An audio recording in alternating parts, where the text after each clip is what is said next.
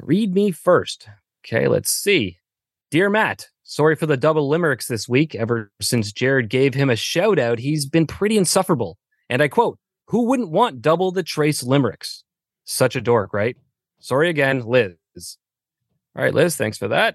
Here we go. Shorzy's got problems galore. See, the gyms need player number 4, and Frankie's in trouble when the ladies pop his bubble. Now Shorzy's at Loramore's door. But wait, hang on. There's more. Since we're talking about knocking on doors, the sluts come around for Nat to take down. Cieso. That's what we got in store. Tanya, you ready? Yes. Good, because you're fucking going. Yeah! Matt, you ready? Yes. Good, because you're fucking going. Yeah! Victor, you ready? It's not a goldfish. Good, because you're going. Yeah! That fresh produce stand there, that's a beauty. What do you listen to? My favorite murder podcast. Taggart and Torrance podcast. The produce stand. Fucking sexy. It's Ferda Friday, and that means we are once again hanging out at the Produce Stand, a podcast paying tribute to everything in the universe.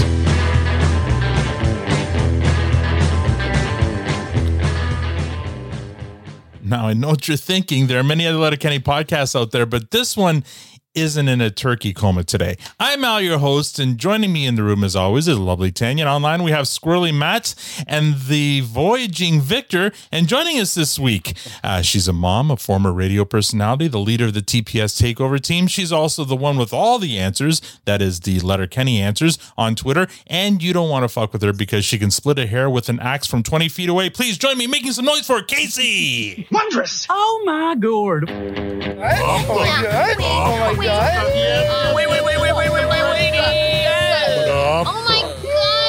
Oh my God. I regret nothing.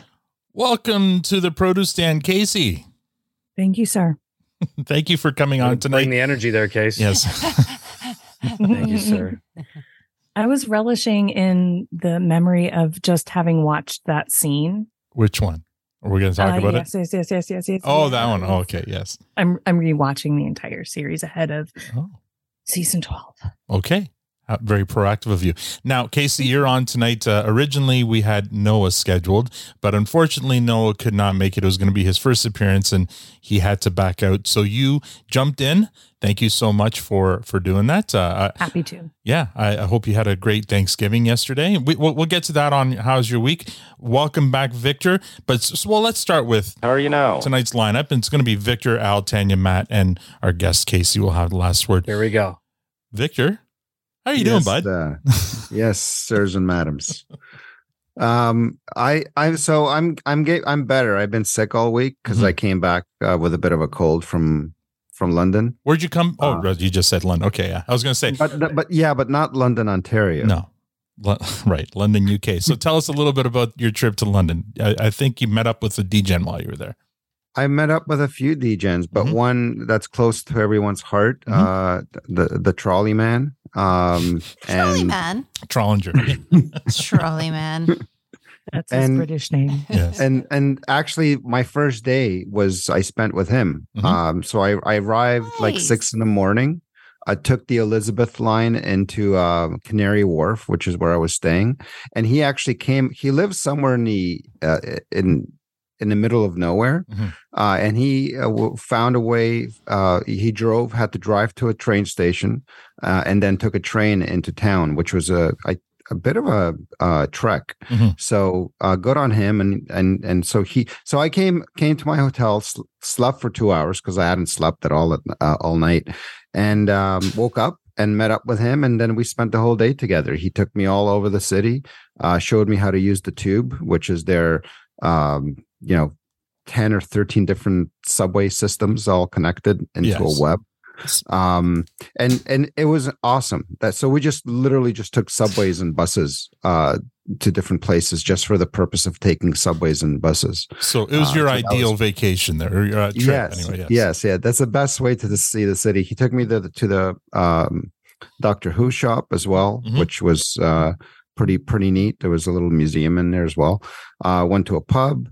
And then in the evening we went to this, I think he posted us some pictures from this, alchemist bar or whatever it was called. It where they make these swanky Super soft drinks. science drinks. Yeah, no, they weren't super soft. They were like super hard. Didn't you eat a cloud of something? So mine, I ordered a super soft drink, but he ordered a bit of like a soft as he explained it to us. Yeah, I like mean, it was a little soft. It was a little soft. Thou dost protect. His pinky needed to be up when he drank it, or else, that was like part of the rule.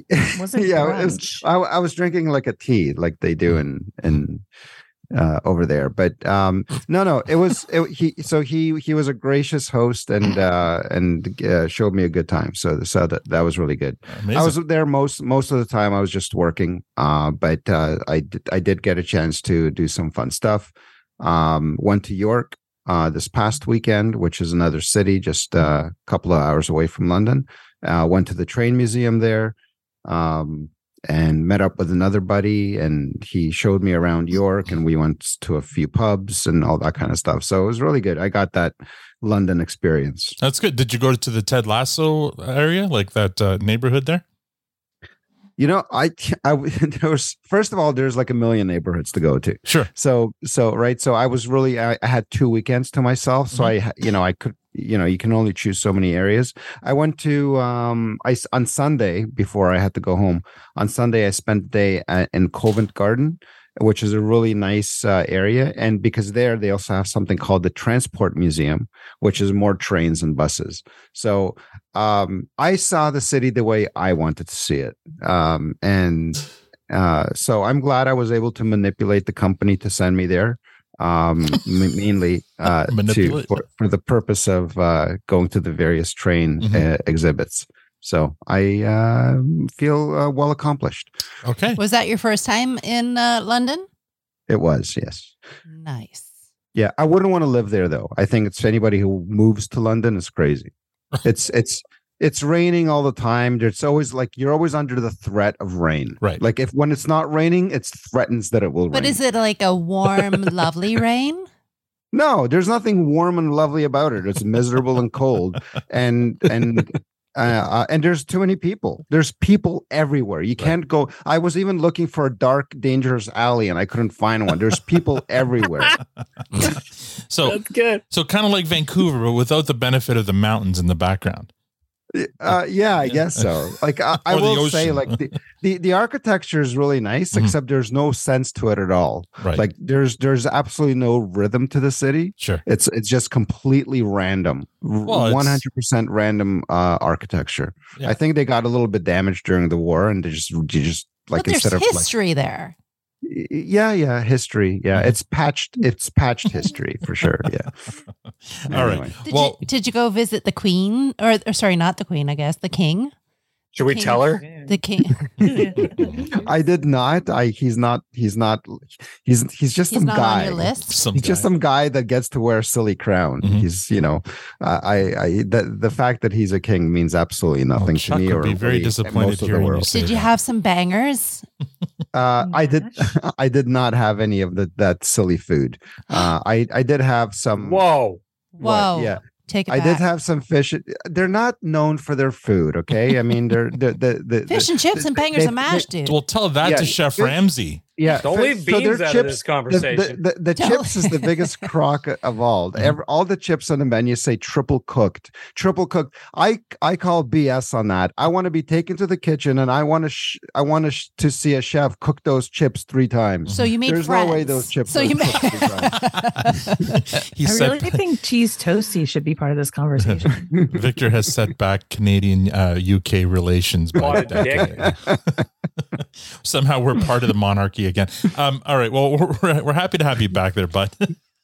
I have some other thoughts, but we'll save it. Yeah, we'll save it for later. Yeah, save it. Pace yourself. We're not making this a whole Disney debacle. No, we're not. All right. My week, it's a blur. I have no idea. I just literally, like minutes before opening the live stream, finished writing the recap for tonight. So if it doesn't sound very good, there's a reason why. I was rushing through it because I had today off and I had a bunch of errands to run, got my car fixed and a bunch of other stuff. So, I'm making excuses already, but hopefully it'll turn out all right. But yesterday, What'd you do yesterday? We had a really nice time yesterday. Unfortunately, Victor was too sick to join us, but we brought our son with us. So our 16-year-old got to experience his first live stand-up comedy show. Oh my God. We went to Burlington, Ontario, and at the Burlington Performing Arts Center, and we got to see Letterkenny Presents.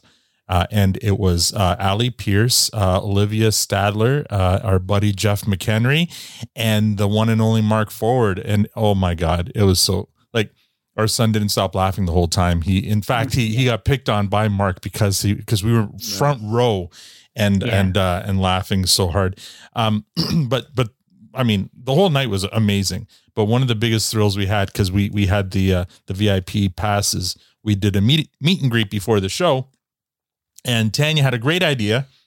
Thank you. You're welcome. Yes, bravo, Tanya, on this one. We brought some TPS swag for the comics, and during our meet and greet, we presented them with TPS t-shirts each, and then to our surprise, to our shock and awe and amazement and delight, Ali Pierce was the first comic, right? So cool. She came out wearing her TPS t-shirt. It was so awesome. So that was our night. Yeah, it did Thank make you our night so much. And they were all so funny, and just, it was the Q&A at the beginning. I think we were monopolizing, and I'll let Tanya and Matt talk more about it, but it was a great night all around. And I think I don't know how I feel about this, but we may have a future stand-up comic in the family in Owen. I feel like he could very easily go in that direction. Oh yeah. 10. It was a great night. It's been a weird week, a hectic week. Didn't quite step off on the right foot, I think, for this week. Thankfully, you're done. Your yes, the podcast is done. So I get a husband back and a dad back, which is nice because it was a long run. It was 8 weeks of Friday nights and Saturday, almost every Saturday working. It was bad. It was It's been hectic, but but it's nice that things are coming down, only to get sped back up because Christmas is always chaotic. Lots of events to get ready for. And so last night was great. Had such a blast. Had my Arby's. I was super excited about that. We were racing because we were like, okay, we only have like 15 minutes. Can we make it to Arby's and then to the... It was really hard to like enjoy the moment because I never ate it so fast. I don't feel like I haven't had real food in a while. Not to say I've had nothing but fresh food, but when you get to enjoy something it's not so fresh. That's not so healthy. Oh my God, it's so good. It's so good. But yeah, had a blast last night. So tired today. I was the only one that worked today. Everybody else, the kids got the day off school, and I was off today. So poor Tanya was the only one that had to work. So I'm looking forward to sleeping in tomorrow. That's what I'm doing. That's my thing. And so when we picked up Arby's and we messaged Matt saying, "Hey, have you had anything to eat?" And he's like, "Oh yeah, that'd be a good idea. Oh yeah, would you like something?" And like a psycho, he ordered Arby's but no curly fries. Like what? And I didn't. Well, again, you guys, we were supposed to be there for 5:30. You said I'll be there for 5:25. Yeah. That left me a 5-minute window to consume dinner. Mm-hmm. So I'm like, I can hold this in my hand. I can crush it. Just food is fuel at this point. I'll take a sandwich. That was my thought process. I still don't hear anything about curly fries being a problem. Right? Yeah. He threw out. I totally ate those fries. I totally ate those. Shut up, Victor. Of course they do. It's the best part of Arby's is the curly fries. What? Yeah, no, exactly. There were 3 boxes of curly fries, and some fell out into the bag, and I'm like, I'm gonna save those for my pal. I didn't know there was bag fries. And so threw it out. bag fries thrown out. Didn't even look. He just threw the whole, and I was sitting there gobsmacked going, what the hell? I thought she was gonna murder me on the spot. I think she didn't. You should have gotten 2 burgers instead of fries. Thank God they let us in right after that. Yeah. Go ahead, Matt. How was your day? How was your week? The week's been up and down, but yeah, last night was such a blast. So I know that we had and we got a chance to talk to them, which was so fun. They were all just so great with their time, and the Q&A period was such a blast. I gotta say, if I know they've only got a number of shows left. I think they were in Royal Oak, Michigan. I think Michigan. They're in Michigan tonight. Yeah, but there's still Pittsburgh, Columbus, and then London, Ontario, and Kingston, Ontario left. If there's tickets left and you're in any of those areas, I 100% recommend going to see them. I wouldn't recommend taking your 16-year-old child though. They 100% should have set this as a 19+ show. Really? I didn't think it was too bad. It wasn't too bad. Although the two women, the girls did not hold back. They were a little one raunchy. of the first jokes was talking about having a dog like peanut butter offer. That's right. And that was a little. I nudged Tanya right away, dying. What was funny for me, half was the joke, half was knowing that Owen was sitting right there, consuming this knowledge.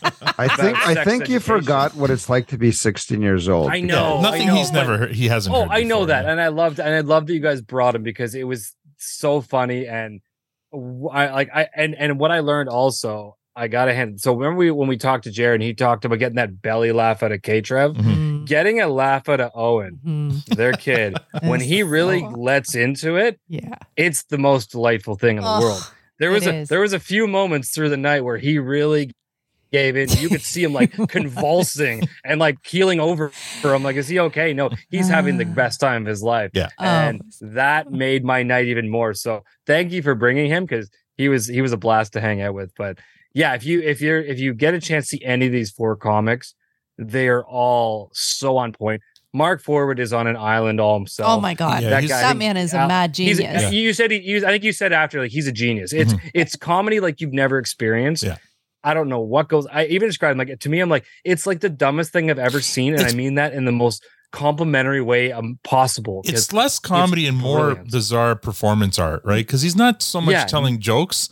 He's being a clown, but I mean, not like clowns, like, you know.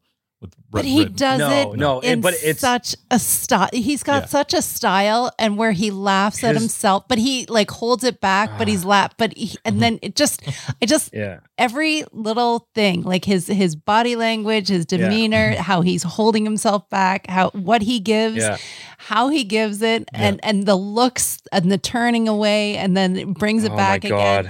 He just does it like so well. Like the timing is, he's amazing. Yeah, he's really amazing. Good. Yeah, having seen him twice now, I think he's up there as one of my favorite people to see live, and I would 100% see him again.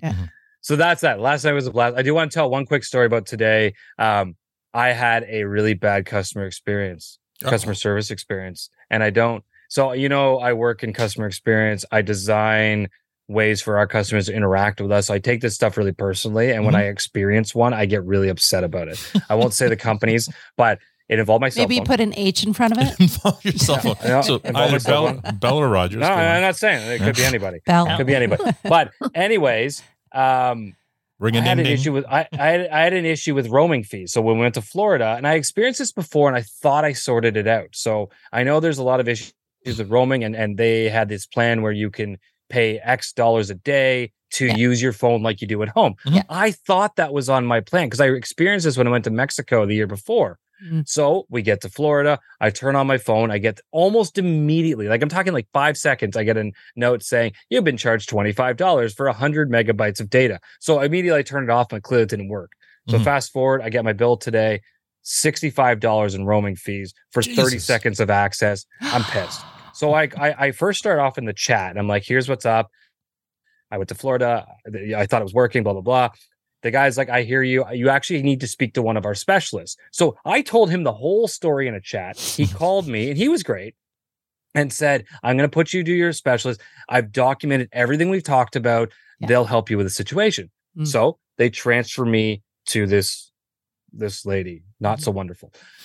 She immediately comes on and says, hi, I hear you have a question about your roaming. I'm like, yes. Would you like me to explain it? She goes, no. I'm going to read through and investigate. She puts me on hold for 10 minutes, comes back. And then the first thing she says is, so I'm looking at you. Did you leave the country recently? I'm like, are you fucking kidding me? Of course. She's like, oh, well, that's why the roaming charge got charged. I'm like, I know this. Yeah. Like, are you kidding me? This is why the problem exists in the first place. I'm very aware of this. She's like, oh, okay, hold on. And puts me, like, didn't even give me a moment. I'm going to investigate more, and goes offline for like 10 more minutes. I'm like, what the fuck? She finally comes back. She's like, oh yeah, it's totally a valid charge because you were out of country and this and that. I'm like, I know this. Like everything you're saying, I could have explained this in 30 seconds if you just let me talk. Mhm. And she's like, oh, I'm very sorry, sir. I'm like, no, now I'm pissed. Like I never yell at customer service people because I have such a deep appreciation for what the shit they deal with. But Right. she pissed me off so much with this, did you leave the country comment? I was on fire at this point. And I'd already had a rough day. So I'm like, fuck this. Mhm. So now I'm like, she's like, okay, well, it's valid, blah, blah, blah. I'm like, no, I was told my phone was figured out. I was expecting to pay this, whatever, $12 a day for the couple days I wanted to use it, not 65 for 30 seconds. This is crazy. You need to remove this now and to make sure this never happens again. So I'll try to speed this up. She says, okay, here's how you do it. I can add this plan, this element to your plan so it happens, but we can only give you back half your money. I'm like, and I yelled, I'm like, not a fucking chance. I'm like, you give it all back. I'm telling you, I'm like, give it all back. I'm switching providers right now. And she goes, okay, hold on. Goes off the phone. While she's on the phone for another 10 minutes of hold to deal with whatever, I'm already signing up with another provider. It's Black Friday. We have all these EAP plans that came into my email box. I found a delightful one, which was actually cheaper than what I had unlimited roaming internationally with US and Canada nationwide, everything. I'm like, this is amazing. So she comes back and she's like, yeah, sorry, we can only do the half off. I'm like, you know what? I'm done. Sure. Add the half off. I'll see you guys after. And I was super pleasant back because as I'm talking, I'm finalizing my order with the new vendor. And she's like, okay, well, that's all done. Anything else I can do for me? I'm like, no, thank you for your time. Yeah, you can fuck right off. Thank you. Hung up. Yeah, hung up and then hits submit on my other profile. I want to make sure she submitted my 50% off the fee that was bullshit first. Sure, yeah. And then I submitted. So long story short, it was absolute bullshit. But I found a nice new provider with a much better rate. There you go. So yeah. Care to name them? No, I won't. Because we'll know which one what the other one is because in Canada we only have basically There's two. only a couple. Yeah. But anyways, it was pissed, and I had to share that because I was so angry.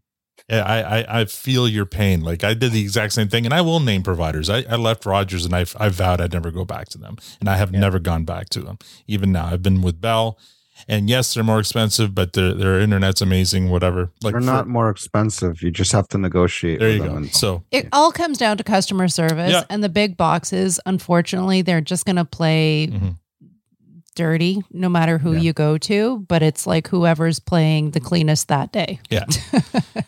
Whoever you when I call any customer service, like when I call these guys for anything that I need, I ask to be transferred immediately to the loyalty retention department. And they said, but sir, I think I can help you. And I said, no, you can't.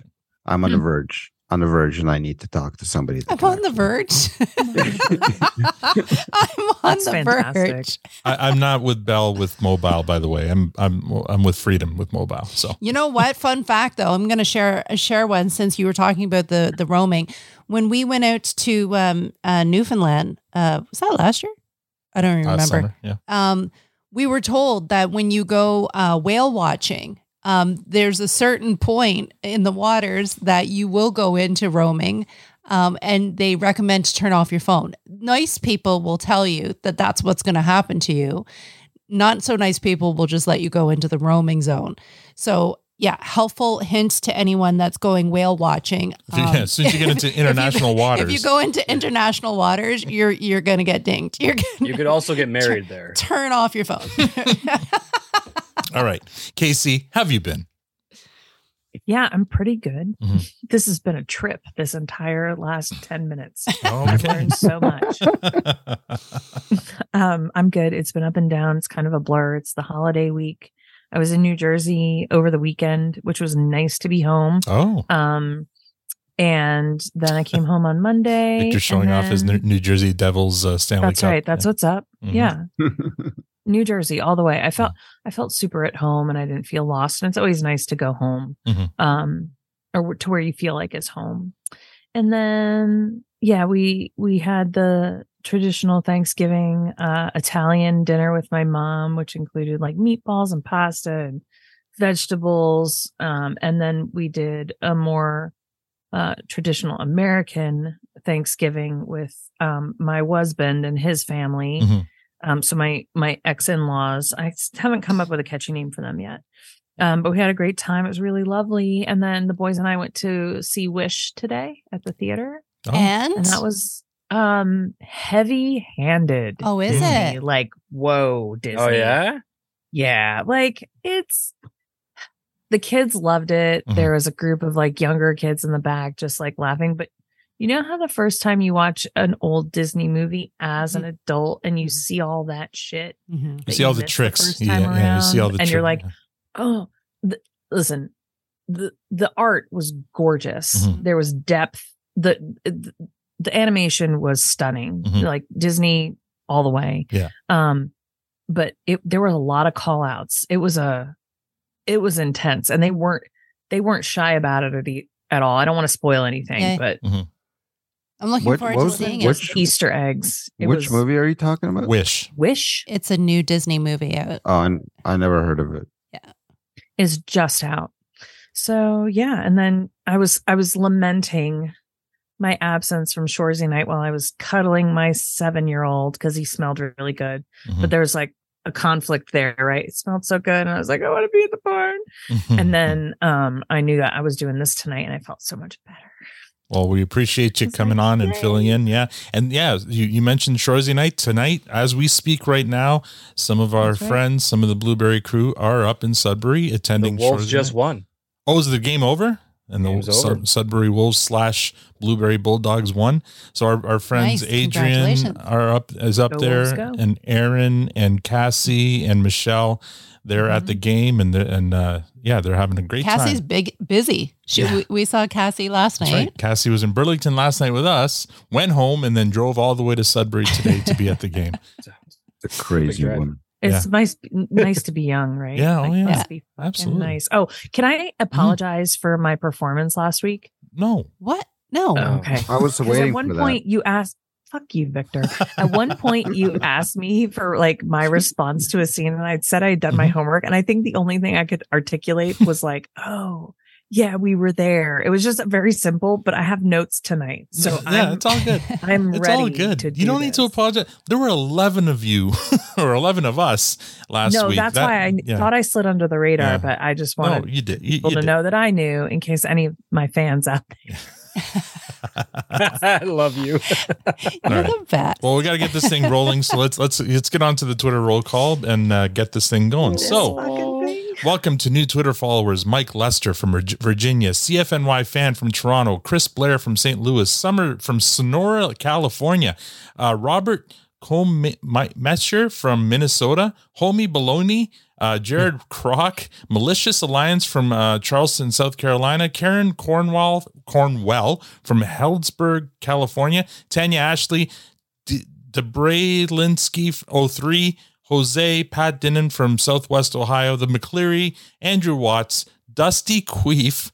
Yes, I said that. Come on. Dusty Queen. Liberty Axe, whatever this dimension is. Sam Cohen, Jeremy Andrews from Phoenix, Ken HM from San Diego, Julie Frank from Seattle, Kenzie R, Tina Brooks, Wiz Key Jack, Just Boring Old Tim, Nick Hubert, Ben M from Chicago, Dwayne Taylor, Anthony Bailey, The Fuss with Hank and Jess from Letterkenny, Ontario, Greg Brooks, Lisa Wolf Chick from Oregon, J Mac 09 from Oklahoma, Jordan, Sean Cohen, That Kent from Virginia, Gavin McClure, Nina Herney from Fowlerville, Michigan, Run CMC, Gene Alverson, Matthew Sims from Colorado, Peter Cardulo, the Abides from Scottsdale, Arizona, Bill B2 from Iowa, Matt Bros Media from Tacoma, Washington, Hippie Farmer from Winston-Salem, North Carolina, Bob Marty Smith from Ocala,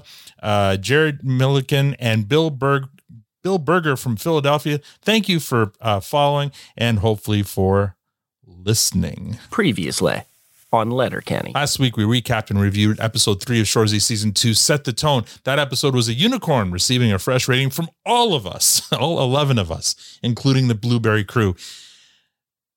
before, and according to our scientific Twitter poll, 90.1% gave the episode a fresh rating, 7.9% gave it a clearance, and 2% must be from Burlington. And that's an inside joke for our listeners who were at the show last night. Victor, what would you have given it? Yes. What would you have given last week's episode? You didn't do your homework. It's a fresh? Yes. Yeah. It's an easy fresh. And the week before? And the week before would have been a fresh as well. Okay. And then that was very predictable. So last week was set the tone. Do you have an MVP for last week? For last week, I feel like it was Michael's. He did a lot of. That's a person. whole lot of, Wait. I know, right? What? Yeah. What's you can't. funny? You are high. Well, Michael's is always funny. He has a prop in his pants. So he's always funny. And can you think back to episode 2 and what your MVP might have been for that one, or should we? Yeah, it's Michael's again. What? Yeah, if you remember, the best scene in that is when they're at Pepe Panini's, and then all of a sudden they're having a conversation, and then Michael's pipes in because he's sitting there in a corner like creeping, eating a panini all on his own. I definitely it was Michael's two episodes in a row, I think. All right. We have a Michael's fan here. That's great. Well, this week we recap and review episode 4 of season 2, Players Only. Have you done your homework, Victor? It is. I just finished my homework minutes before we started recording. Tanya, have you done your homework? Yes, sir. Matt, have you done your homework? Multiple times. And Casey, have you done your homework? Yes. All right, so here we go. Well, don't bore us. Get to the chorus. Let's see how this goes. We open with Nat at home getting ready for a date. Set to the song So Good by Weathen. Nat tries on a few different outfits, but none seem to satisfy her or convey her mood. Finally, she has an idea, and we cut to her front door. It opens in slow motion to reveal Nat in lacy lingerie, greeting her guest. It's Schnur, the slut from the Sioux Hunt. Schnur. Nat turns and walks back into the house. Schnur follows because, well, duh. And he closes the door behind him, and we cut to the Shorzy title. And that's the cold open. Okay, Victor? Oh, wait. Yeah, stop. So I made a mistake. Mm-hmm. So just because I'm a little foggy. Okay. A little foggy. So yeah. Well, you were just Victor is on. This is Victor on cold medicine, by the way. I just realized the last episode that you guys did would have been episode 3, correct? Mm-hmm. Yes, that's the one we were all. Yeah, no. So my game stick for that one goes to Adrian. Our Adrian. Yes. Okay. Because of his face. Well, not Rocky's Adrian. Why Adrian? Oh, because he had the best snarl after during that fight. He had the best face. Oh my god! Oh, that was worth stopping for. Okay, Adrian will get a kick out of it. Yes. Yeah, no, for sure. I was gonna kind of just give it to everybody, but no, he really he worked it. He worked the runway with his face. So we had a chance to obviously talk about it a bit in the last episode, but what do you remember from that? From being at the games? I remember just being treated like this, that we were like, the Make-A-Wish Foundation kids. Yeah. And it's funny because they made a reference to that in I think episode 3 or episode 4. I can't remember. If you listen to it, I actually say that. Yes. Yeah. So that was kind of funny, but it was nothing but good times. Like I just have, I had that nice little personal exchange with Kiso. It was, everybody got their own personal kind of moment with him, in their own special way. So that was really, really cool. And I don't know, it was, to me, the best memories is actually not in the arena. It's just hanging out with the gang. I just, like seeing, because that was the second time for you guys, but that was the first time for me. So, driving into the park with Tanya, and it was a memory for the ages. There was so much good that came out of that trip. That train, that locomotive. Your reaction to it, especially. Yeah, it was fantastic. Everything about that was just so good much times. fun. Yeah. So, anyway, so back to present day. This episode. What was your question? Oh, it was just about the cold open. How did you enjoy the cold open? Oh, said it was. I think I enjoyed it the way everybody enjoyed it. Just very good framing. Is that appropriate? Yes, that's perfect, Victor. That's a perfect Victor response. YYZ Gord is reminding me on the live stream. And before I get to actually that, let's say hi to Letterkenny Memes, who's on the live stream. Haven't heard from Shelly in a while. And she says, pretty cool to watch and recognize everyone in the background. Congrats, guys. So she just wanted to say that she loved seeing us in the crowd there. Thank you, Shelly. YYZ Gord reminding me, Victor and the Jared Kiso photo on the CBC article. Now, you were in London, did you? So you missed a lot last week, dude. There's a lot that happened. Like Thursday was one thing, but rewind even to Wednesday, and our friend Michelle was on, interviewed by the CBC. She was on. Isn't CBC. Michelle a beauty? Like, she's great. Oh my goodness. So you listen to the interview, right? Of course, I listened to the interview. I read the article. I think there's 2 different articles that I read. What did you think of the picture that was chosen for the article? I thought it was nice for them to show the picture of the 2 of us hugging. I thought that was really a lovely thing. Then I kind of thought, am I going to get hate from the community? You got a little. And that's acceptable. I'm okay with that. If it riled a few feathers, then that's just the better for it. I think it was fun. I think it was great. But I can't say enough about Michelle. She's just so incredible. Yeah, she's great. All right, well, let's get back to the recap. So yes, it's my turn to talk about the cold open. When we were interviewing Kiso, and he was talking about how much of a sniper Michelle Milet is. Same thing with Tassia. Wow, like holy. Oh yes, yeah. Great. Bit young. But she likes them old. Shorzy does. Oh, I guess she does too, right? Yeah, because Schnurr is like a. Would he be considered a silver fox? Schnurr? Yeah. If you like guys like that, yeah. Would you consider him a silver fox? I would think that he's Okay. Yeah. What did you think of the cold open? Are we on me? Yeah, we're on you. All right. Yeah, she's rocking. You know what though? I noticed something. What's that? And here's what I noticed. When she turned around to walk away and he was following her, she has 2 sets of clasps on her bra. And I thought, oh, he's in for it. Because like most men can't figure out one set, let alone there was 2 separate sets of clasps. And I was thinking, that might not have been, that man had tools. That man had farming tools with him. Oh, he's a plumber. A plumbing. He had a wrench. He had a plumbing wrench. So he's just going to wrench it off. There were his fingers. Matt. Well, I feel like calling it a cold open is a little off point. They've all been. Oh, this one's a hot one. Gotcha. There you go. Thank you. Yes, thank you. You caught on to that one because it was furthest thing from cold. Just in time. The song was great, and we may hear the song later again.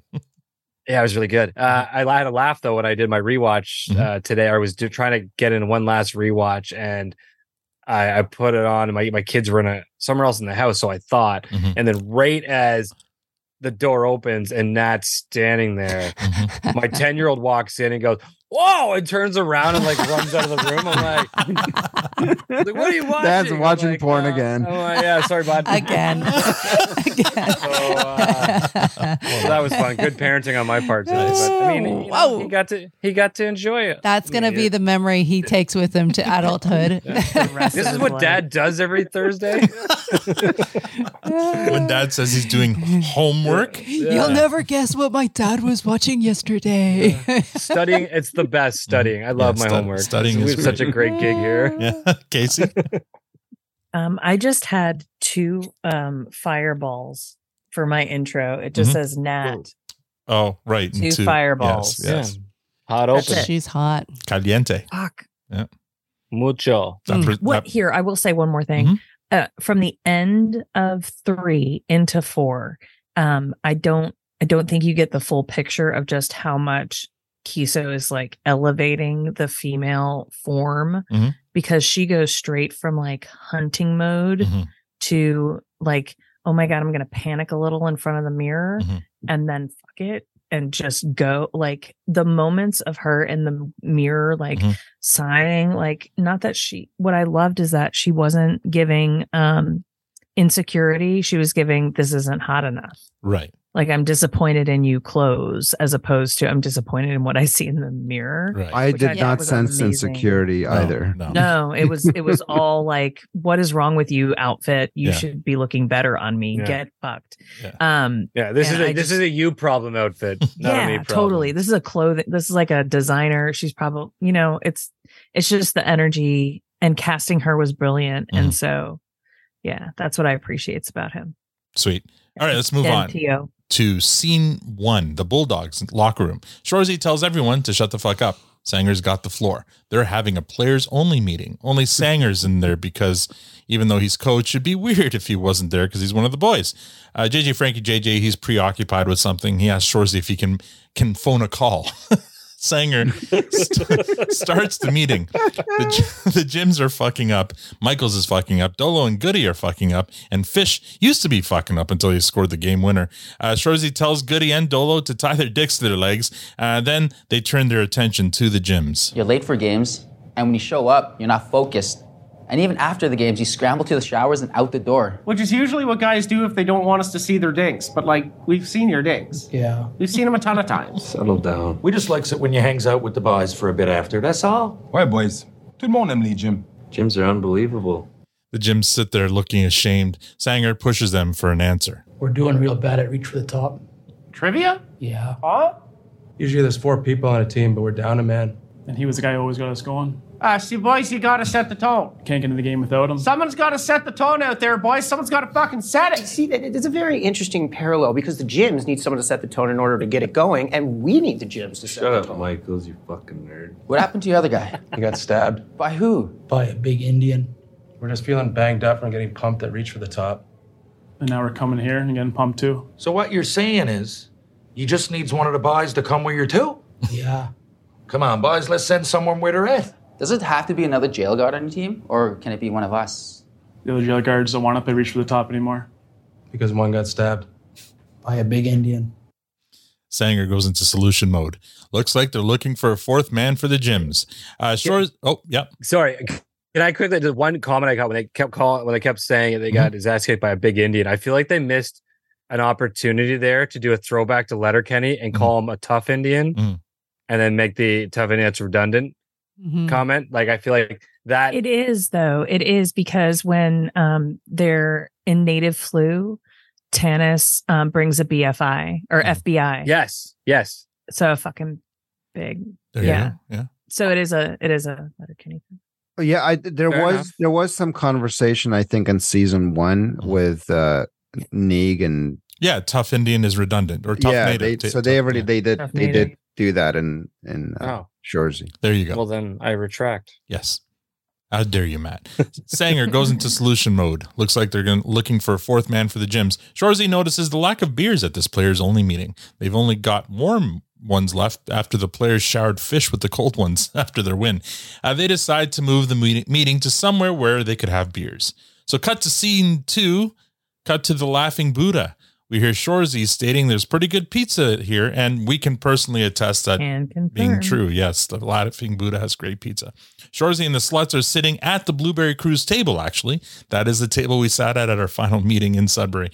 Sanger. Same lighting, same everything. Yeah. Sanger resumes the search for a 4th member of the gyms Reach for the Top team. Who's the smartest slut? Shorzy thinks it might be faster to start from the other end. Who's dumb? All the sluts raise their hands except for Michaels and Hitch. They decide on a trivia competition. Shorzy proposes that he'll be the control for the group. He is the dumbest guy there. So if he gets a question right that Michaels or Hitch get wrong, then they'll know who's dumber. JJ is still distracted by something else. He can't get a hold of either of his girlfriends, Lysandra or Rev. Sanger starts with the questions. He asks what each contestant would do if chosen for the trivia team. Hitch says he'd study all night. Michaels said he'd have a positive attitude. Shorzy said he'd be fucking Sanger's mom. Sanger asks about strategies. Hitch launches into a speech about how newfies are perceived as dumb and what with all the volume that they drinks and what the way they talks, but they make up for it with a strong work ethic. Yes.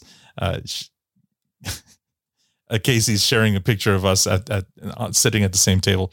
Michaels launches into a speech about how much he adored English in school, but his true love is math and science. But Shorzy interrupts him. Is he not the most boring person you've ever heard in your life? Pardon me. Like, is no one else having this issue? You're sitting here, you're listening to him talk, you're trying to care, but you just can't seem to give a fuck about a single word he says? Yeah. Tell me how you really feel, huh? I've been sitting here listening to him talk for a minute. He's been talking for 5 seconds. Feels like I've been sitting here listening to him talk for a year.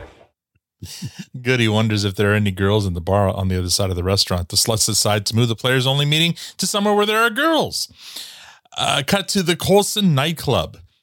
Seems like a strange place for a players only meeting, but Shorzy thinks they should have started there first. They continue with their search for the least dumb slut. But first, Frankie JJ is still distracted. He hasn't heard from his girlfriend. Shorzy tells him he'd better hope they haven't heard from each other. Hitch is in a hurry. He wants to get to know a girl on the dance floor. Goody and Dolo agree. Shorzy tells him to tie their dicks to their legs. Back to the trivia. The topic is space. Michaels start with space is huge. Shorzy can for sure top that. He opens with the Earth revolves around the sun.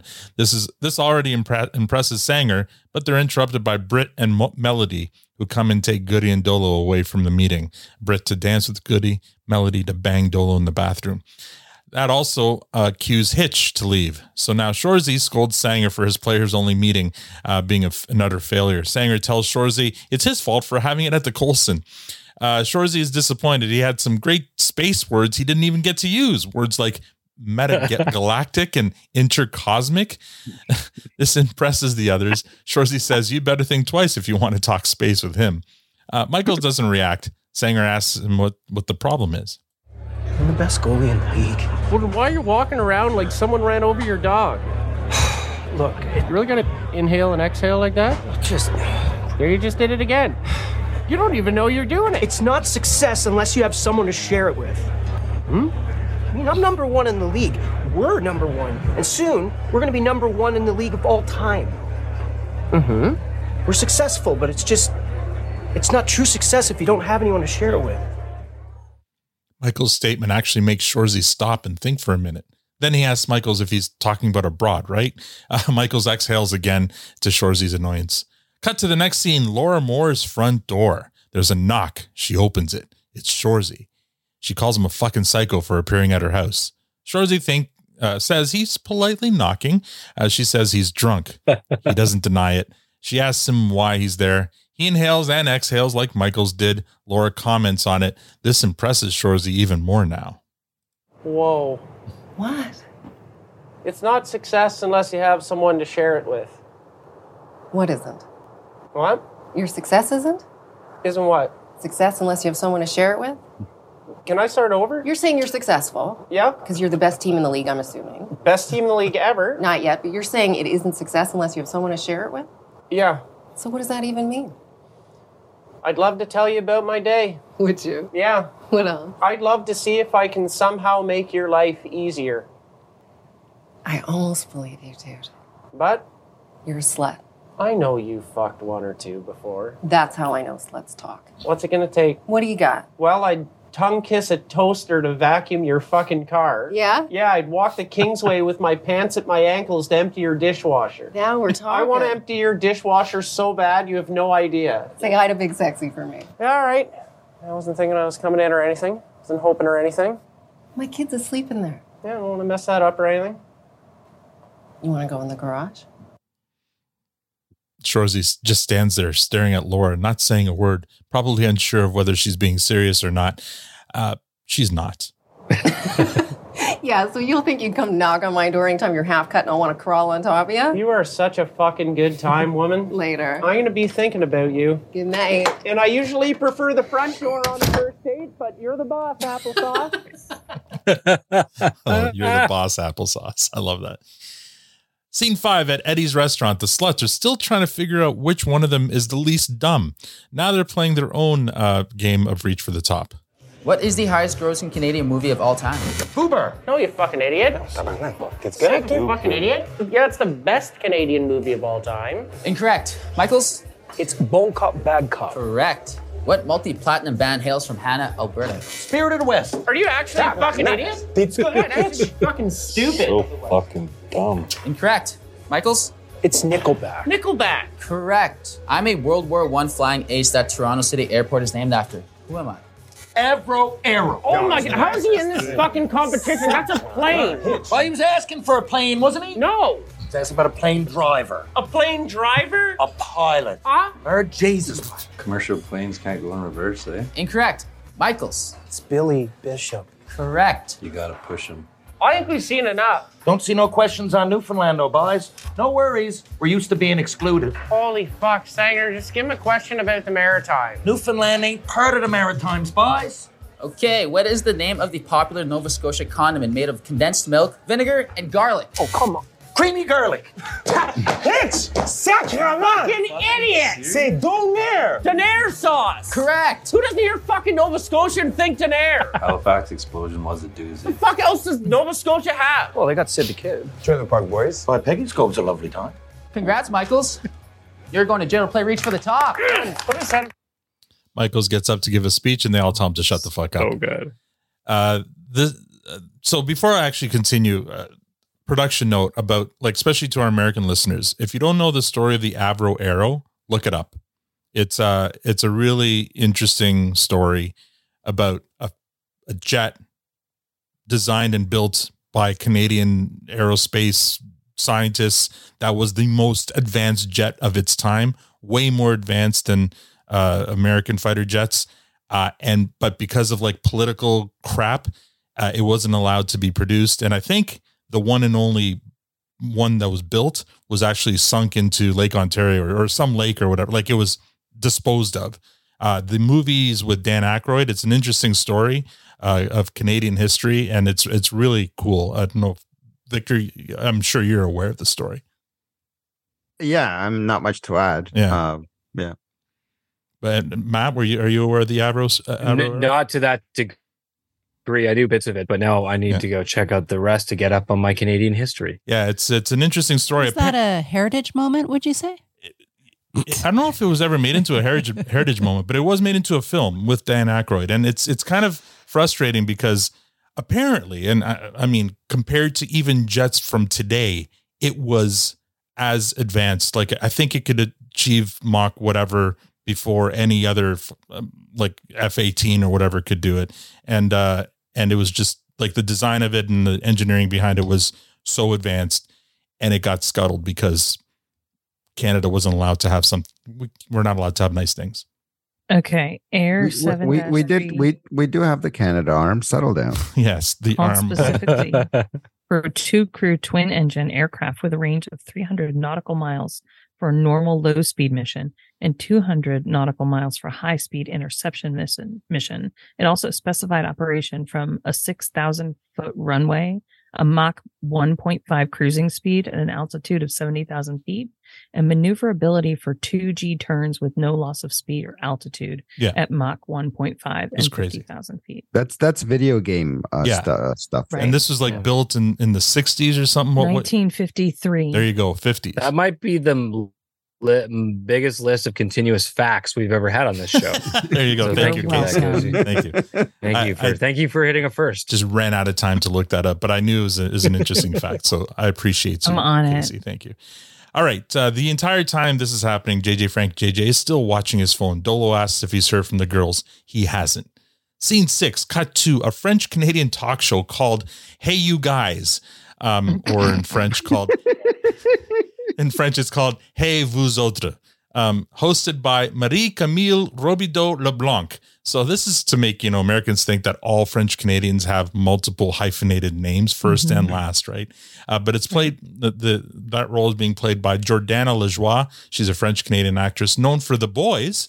And this, Victor, you might be interested in this one. There's a show called Patrice Lemieux 24/7 that she was also in. And she was also in one episode of 19-2. So the Patrice Lemieux show is a hockey-related show, Victor, so that's why I thought you might be interested in that one.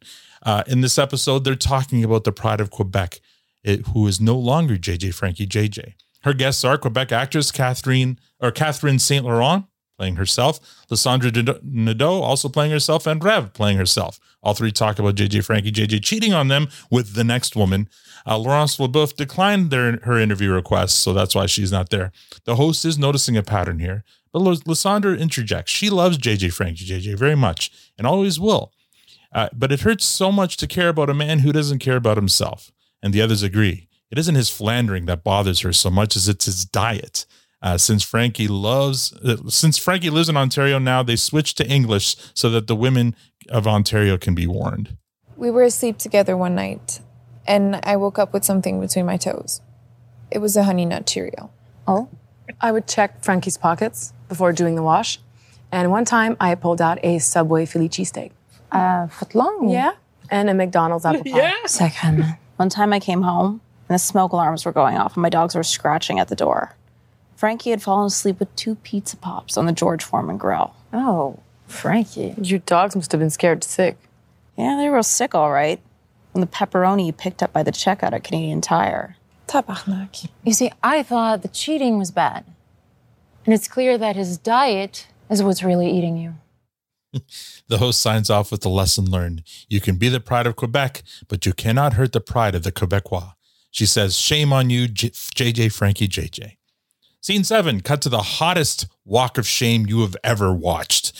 As Nat, hot off her schnur conquest, struts through the Sudbury Arena, high-fiving Meeg and Zieg, and into her office where Shorzy awaits her. We got a problem. Of course we do. Did you just get fucked? We got a problem. What's the problem? Hey, look at her. What? Doesn't she look like... Fuck you, Shorzy. For what? I think you just got fucked. You look like you just got fucked. No, she doesn't. Okay. If anything, she looks like she's been at home blasting herself. We've got a problem. Someone tell me the problem. Frankie got caught. Ooh. Only a matter of time. How is he? He doesn't know yet. Good. Keep it away from him until after we play North Bay. Quebecois don't love him anymore. Quebecois stand by their own. Well, someone loves him. His calendar's sold out. There's that calendar biting me in the ass. And back-ordered. I don't fucking care. Well, you should. That big Quebecer just got us 10K closer to our 50K goal. 20 to go. Hold on. Nat is angry at Shorzy. She told him to put out fires, and instead he comes back with a new one. Shorzy assures Nat that one of the fires is out. Which one? Cut to the prison for Reach for the Top. The quizmaster introduces the new member of Jim's team, Michaels. They've changed their name from Iroquois to Algonquiz. Their opponents have also changed their names because they feel bad about what happened to that guard being stabbed. So to turn over a new leaf, they've changed their name to the Tropic of Answer. And so the competition then begins. Which Canadian funny man was part owner of the Toronto Argonauts in the 1990s? John Candy? Correct. Which Ontario city did Sam Panopoulos invent Hawaiian pizza in? Chatham. Correct. What year did Newfoundland Labrador officially join Canada? 1949. Correct. She is Canada's first female astronaut. Roberta Bondar.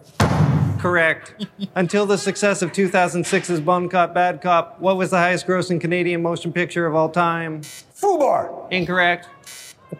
Porky's. Correct. In which of his songs does Stompin' Tom Connor sing, well, the girls are out to bingo and the boys are getting stinko? Sudbury Saturday Night. Correct. Scene 9 cuts to the Sudbury Arena and the game. Shorzy is once again being interviewed by Jory. Jory makes fun of Shorzy's number 69. Shorzy just sits there stone-faced. But then Jory talks about the opponent, Keller, and his hot wife. Jory asks Shorzy if he'd like to see pictures. Shorzy would like to see pictures. So they start looking at pictures of her and McPherson's wife. Cut to the montage of the game, set to the song Death Proof by Valentino Khan. The Bulldogs score first with a goal by Hitched, then another by Shorzy. Then McPherson tries to score a lacrosse-style goal from behind the net. This causes a scrum. Shorzy's not happy about the attempt. He warns McPherson that he'll get hurt bad if he tries that again. McPherson starts chirping Frankie, and that sets Shorzy off again.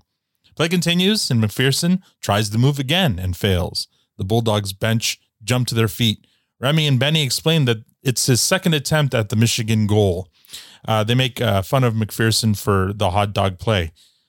During the stoppage of play, Shorzy jumps off the bench, makes a beeline for McPherson and cross-checks him in the face.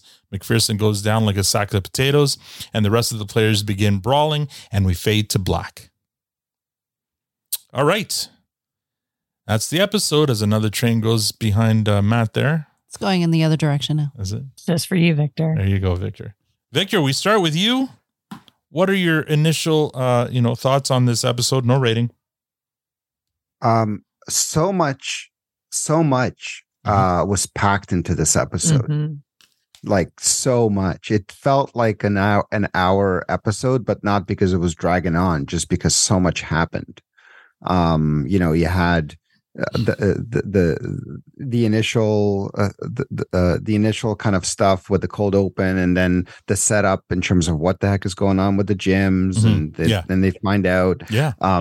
You had the whole thing with the girl, that ridiculous French show, and even felt like you even watched a big chunk of the game. Like you saw 2 Michigan attempts, which is pretty cool. So there's just, and I'm probably leaving out a bunch of stuff, but there's just so many layers to this episode that you kind of walked away thinking, "Wow, did I just watch 2 episodes, or was that all in one?" Well, there was 3 full scenes of the sluts trying to figure out who the dumbest slut is to be on the. Oh yeah, exactly. There was that whole the players only meetings. Yeah. It was lots of layers, definitely. That's it. Okay. So I've got a few notes here. Shorzy as the dumbest of the sluts. I don't buy it. Buy it. He's not the dumbest slut. He's a manipulator. Yeah, I don't. Yeah, that part I was like, really? Even like when you think back to the family reunion from season 1, his brother's like, he was making fun of his brother being dumb. So He's taking one for the team, Al. I know. I just don't buy him as the dumbest slut. So it was kind of a weird thing for that. I mean, they didn't have to do that, but they did. But anyway, whatever. That's a small thing. Yeah. The only thing I'll say on that one really quickly is he's been taking shots at himself all season. Yeah. Like even from the ugliest slut, now the dumbest slut. Like, okay. All right. Maybe there is slut behind that, the manipulation. I don't know, but he's been taking shots at himself. Or it's low self-esteem from growing up being a fat kid and stuff. But yeah, or he's taking himself off of the market for Laura. Okay. Like he's trying to make himself less appealing because she knows he's a real one. All right. I mean, all great answers. The scene at Laura Moore's door. I know we're going to talk a lot about this scene.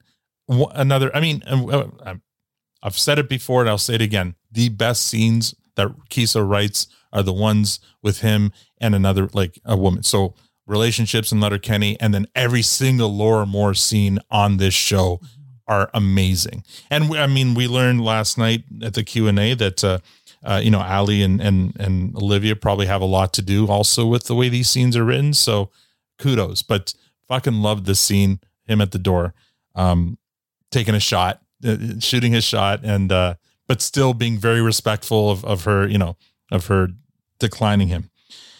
My last thing here is the Michigan goal, the lacrosse goal, whatever you want to call it. So fucking hockey culture.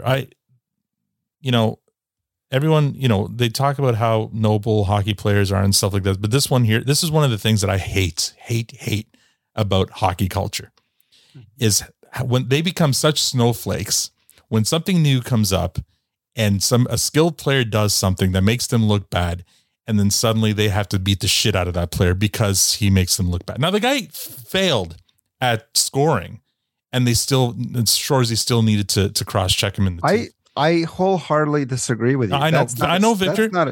That's not a snowflake thing. It's a snowflake thing. First of all, the Michigan is not new. No, I know, but their reaction to anything like that is bullshit because it's not against the rules. Why shouldn't the guy try to do it if he can do it? Yeah, exactly. And because there's all kinds of the Harlem Globetrotters. Do you know who they are? I know who they are. Of course they are. Right. They do all kinds of cool things, right? It's entertaining. Yeah. Can you imagine if you're watching a real basketball game and because believe me, LeBron can do all the things that you've seen the Harlem Globetrotters do. Sure. Can you imagine him trying that in a real game? He wouldn't, because he wouldn't want to embarrass the other the other team.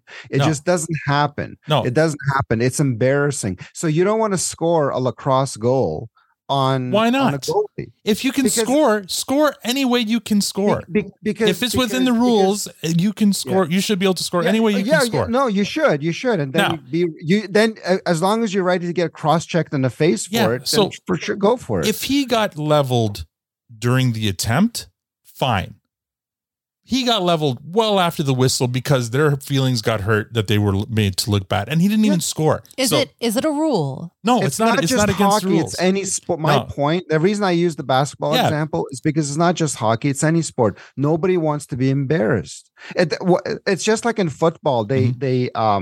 What is it? They put a penalty. I think you get a penalty or whatever if you start doing a special dance or if you spike the ball and do special dance. Whatever. They just take those things. Yeah, away. they throttled back celebrations. There's an actual rule that says, that's unsportsmanlike. Scoring a goal within the rules is not unsportsmanlike. It's within the rules.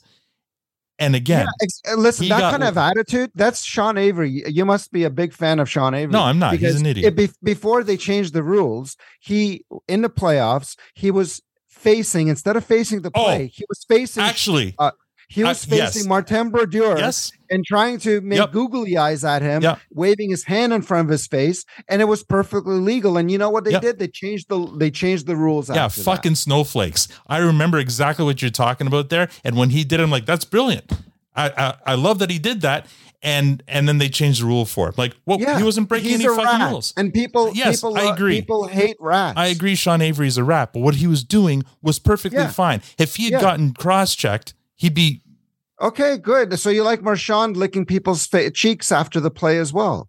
No, that's after the play. Was that the Marchand head trick? No, it's no. Anyway, I hated that, and so the fact that whole retaliation was one of the things I hate. Like, go settle down. When they talk about the code and stuff like that, and hockey players are so noble, but when shit like this happens, it just rubs me the wrong way because it's like, well, he's gonna get you. Yeah. No, I know. Well, no, Shoresy's a dirty player, and so it's a dirty thing. But I remember when the first NHL player like dared to do that during a game, and it was the same thing. Reaction like, "Oh, I can't believe he did that. What a weasel!" Blah blah blah. He should get leveled. It's like, for what? He's for showing you up. Like, come on. Like, it's just there was a time, Victor. You don't want to. And the history of the hockey. The history of hockey. There was a time where if you had a curved stick, you're going to get the shit beat out of you. There was a time where if you lifted the puck during a shot because goalies didn't have masks, you would get the shit beat out of you. Evolution happens, and it's always the dinosaurs that don't. I don't evolve. have a problem with it. I'm just saying, if you're going to do it, don't be surprised if you're going to get smacked for it. That's all. If you get hit while you're trying to do it, that's one thing. But after it happens, that's bullshit. That's bullshit. No, whatever. Anyway, I'm glad to have you back, Victor. Hey, you know what? You know what? Then you get what happens is you get the garbage like you see with the Leafs, where their players get smacked all over the place and nobody comes to defend them, and because everyone's a snowflake, and then you get this team that has absolutely no passion. When you have a goon like leaning on your best player and roughing him around, that's different than somebody using their skill to make you look bad. If you don't want to look bad, play better. Will versus Will. Yeah. Tanya?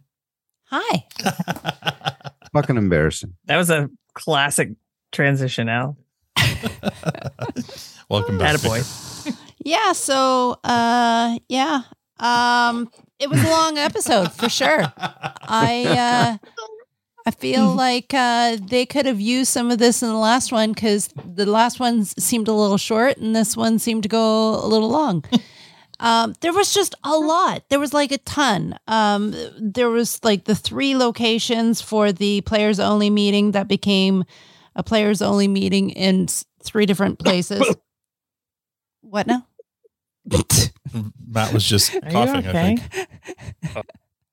I thought I muted that.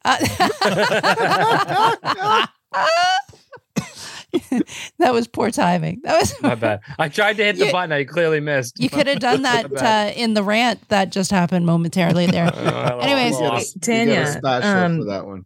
episode 4 is 3 minutes longer than episode 3. Really? Felt longer. Right? Yep. There's so much that happened. That's why. There's just so much that happened. Mm-hmm. Like 3 whole minutes. Yeah, I agree with Victor on that. Like there was just so much that happened. We go from the cold open and we have the players only meeting and then the trivia and then Shorzy seeing Laura Moore and then Uncle Eddie's with more trivia and then the jail and then JJ Frank and JJ and the whole hey you guys show. There is Hey vous autres is what it is. There you go. It loses something in the translation, I think. Roll your R again. Yeah, there was a lot. There was a lot. And we got a little bit closer into knowing Michael's issue and why he's just been so sad. And I love how Shorzy tried to make it his thing too, with Laura to see whether or not that would work, which it did not.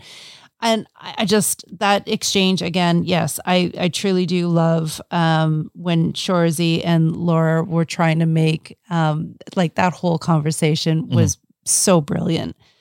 Yeah, there was a lot going on. A lot going on. My favorite, I have to say though, one of my favorite new sayings is going to be a plane driver. I just think that is brilliant. Plane driver? It is appropriate to say train driver. Just so you know. But a plane driver, not so much. But it's going to be my thing. I feel like it's more appropriate to say a train accelerator and decelerator because you don't drive a train. Like you're on a track. You're just accelerating, decelerating. You're driving the train. I mean, do they really do anything? Wow. You just like poking tonight, are you? Are you in a button pressing? No, I'm happy to have Victor back. Struggling for content? I will remind you that your wife said 5 minutes earlier that she agreed with me. And that meant not just for the episode, but for everything. No, not that. Whoa. Take your put the pedal on that. That was not in my mouth. Quick rewind to last night. We're driving to Burlington to the comedy thing, and Owen is there because Victor can't make it. So we were like, Owen, you have to be Victor. He's like, what does that mean? I have to talk a lot about trains and extreme.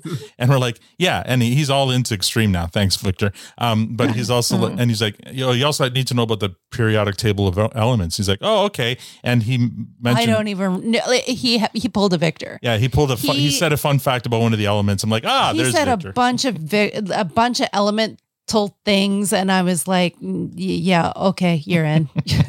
Good, because you're going. Yeah. So you're turning my kids against me, Victor. Thanks.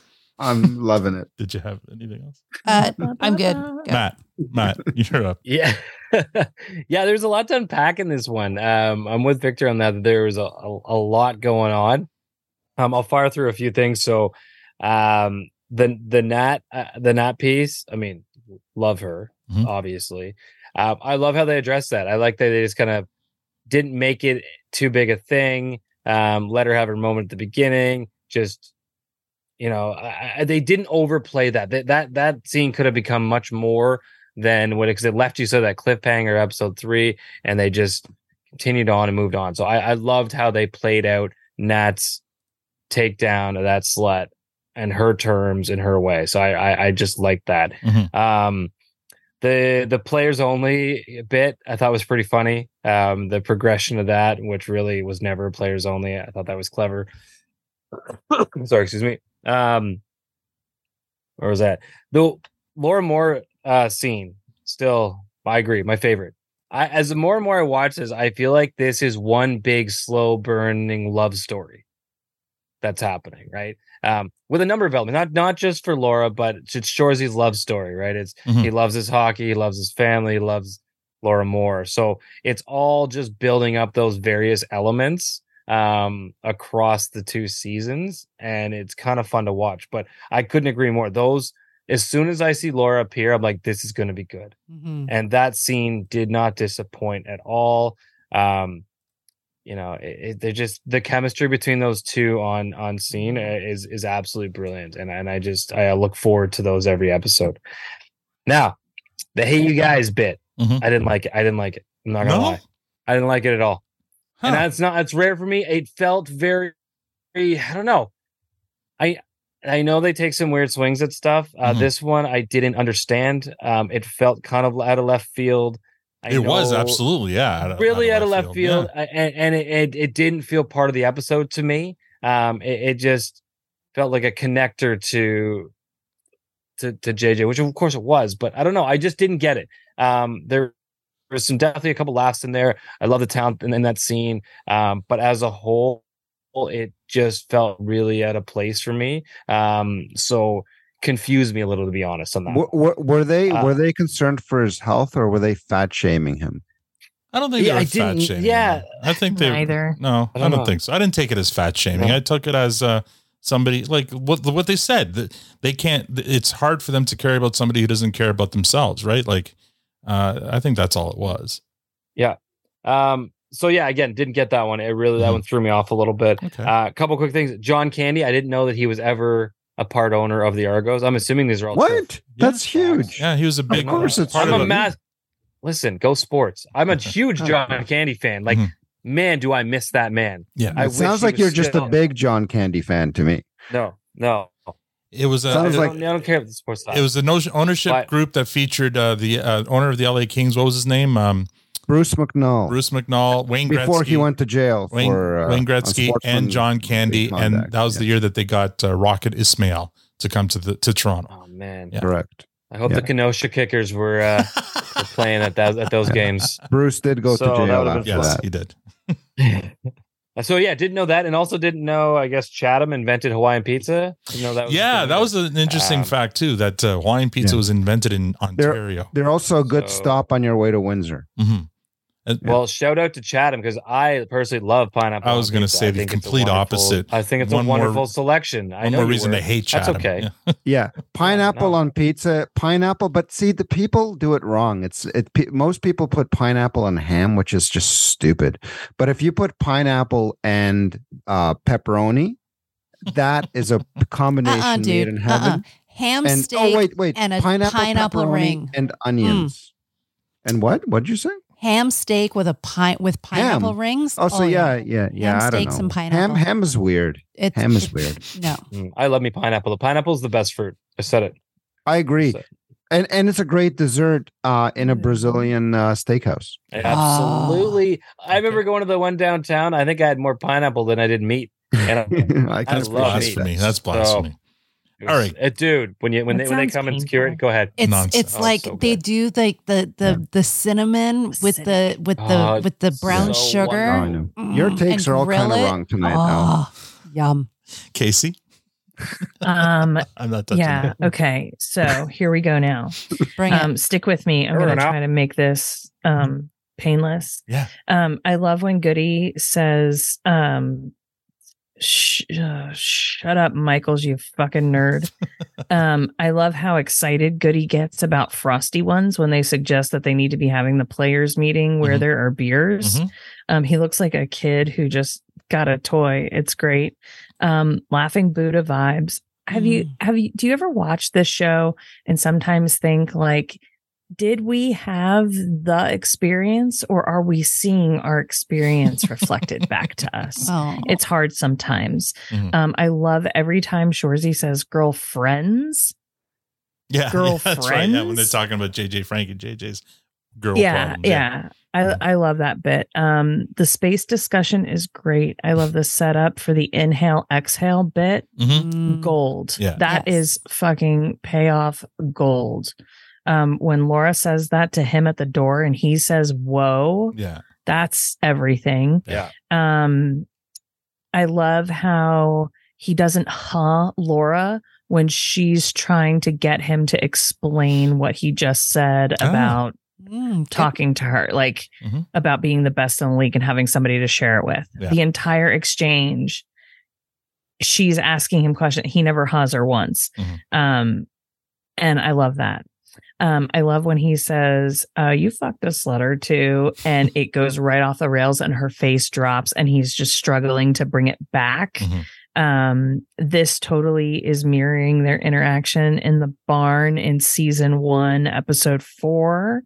They have the same sort of I'd be so good to you. Mm-hmm. This is him. This is the payoff on how he'd be good to her, right? Like he would lick a toaster to change her tire or whatever, clean her car. Yeah. All those are the ways that he'd be good to her. So that's a nice little payoff from that episode. I could say a million other things about that scene, but yeah. Where's the Bryan Adams references? I feel like, wasn't he Canadian? Yeah, yeah. Yeah, I don't know why that hasn't He still come up. is, apparently. I feel this is just random. I just feel like there should be more Bryan Adams references. Bryan Adams is too mainstream. He's so mainstream. He's almost American. So I think that's probably why they don't go there. You're the boss, applesauce. I love that line. Yeah. I love being at Eddie's. Those ladies at the table, those three, who are they? I need that production note. Like I need to know who they are and how they're related. Is it somebody's mom who babysat Jared in that trio? And how can I be a part of that group of ladies? They're probably just regulars at Eddie's. Yeah. Yeah, whatever. Just put me at that table with those ladies, particularly the one on the left with the plaid. She was great. I love a passive aggressive hitch in trivia. And when he's like exhausted and having to say a pilot after saying plane driver, he's like a pilot. It's just well done, Terry Ryan. That's a great scene for him. I disagree about hating Hey You Guys. This sort of answers the question, where are these girls? Like, who are these girls and what is the deal? And why is Frankie chasing and why is he running after them? So, Lysandra Nadeau looking fire after mommyhood, just amazing. I thought this was going to be like a teardown classic girl style, like Dish All, sort of like that Questionable Call vibe. But then when it turned into like, oh, just all of Shorzy's chirps are true, then I was on board with it, because like the Cheerio in the toe, like that sounds like something Shorzy would chirp at JJ about. And so you go back to like all of his like food chirps and you're like, and I think I said this like back in Letterkenny days when about Riley and Jonesy's moms, like every chirp Shorzy delivers is the truth. And that's why it hurts. Lizzo was right. Anyway, that's what that scene did for me. Like, you're brilliant. Nuts up to the closed captioning team for correctly captioning for what? It's not for what, it's FER, and they did it well this time. Nat is lit up after banging Schnur her hips, don't lie. And her stomach looks amazing. Well done, Tassia. Then, Maddie Ellis, right? As the trivia master. I love the names. It was great to see AJ and Mo. Right. Yes. Every time, he always kills me. Yeah. It's awesome. Now that I know it's him. Wait, what? Now that I know it's him and not one of the Apologetics. Yeah. Yeah, when he just cheesing. And I was like, look at Mo. He looks, and I wrote this down, and I'm sorry if any kids are listening, but I'm just going to say it. I wrote down Mo's face makes him look like he has his first public butt plug in. I don't know what that means to you guys. Nothing really. But we'll take your word for Saturday night. And Maddie is channeling little Kenny Wayne's voice. If you go back and listen, he says something about the Sudbury Saturday Night when he's quoting, and he's like, it's a pause and a delivery, and it's total little Kenny Wayne. Okay. I'm glad Jory's back. He is Kid Shorzy, and that's because he brings out the hot wives immediately, and he has to scroll extra for McPherson's wife to get to the bikini pics, and he unders his breath, like gets pissed that other dude's wife is he's with her in every picture. So I think Jory is Shorzy as a kid, and that's why he gets under Shorzy's skin so much. Then on the ice, fucking Terry Ryan. I didn't get to talk about this last week. Watching him skate is an art, and I loved watching him score the first goal of the game in this episode, because it reminded me just how gorgeous he is on the ice. Remy Nadeau.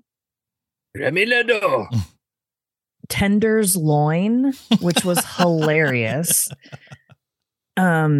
and then stick with me for just 5 more minutes. It ends with a fight, just like season 1, episode 4. Okay. The promo and season 4 is similar to the calendar. Wait, that's not yet. It's got family reunion vibes. Like it's just, it's nonsensical like season episode 4. And I feel like they connect together, this episode and 4. And I think we're starting to see a pattern. Like, you know how we have Letterkenny tropes and Letterkenny patterns. Right. I think this is the episode that sort of brings all of that like up in your face if you're willing to dig into it a little bit, because why throw Jory back in if you're not going to like pay it off? And the fact that he's connecting with Shorzy over moms. Come on. Yeah, there's a bit of a ice breaking there between like Shorzy's still stone faced, and then he mentions moms. Now Shorzy's interested, and now he's now they're having something in common. So we'll see how that relationship evolves. Yeah. Cool. And I think that's it. All right. Very nice. That's very comprehensive, Casey. Thank you very much.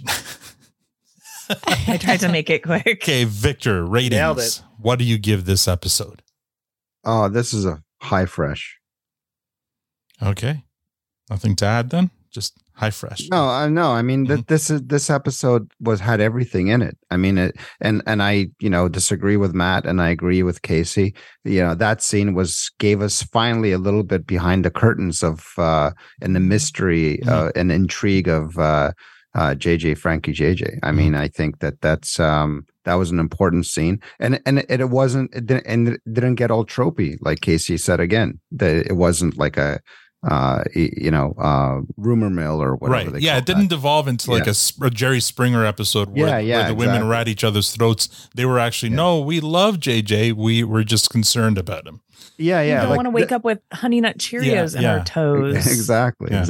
Like I felt like the opening to that episode was kind of ridiculous, and that whole runway. I didn't understand the kind of the bookends of the thing, but the actual meat of the show was gave us a little bit of substance. So I appreciated that.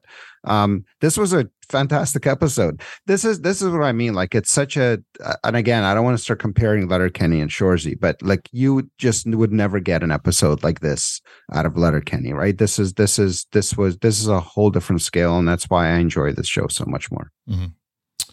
Okay. Yeah. So, Michigan goal stuff aside, that would have been enough to bring the score of this down to a clearance on any other episode. But the fact that this one here had that amazing, put the blue spatula away there, Victor.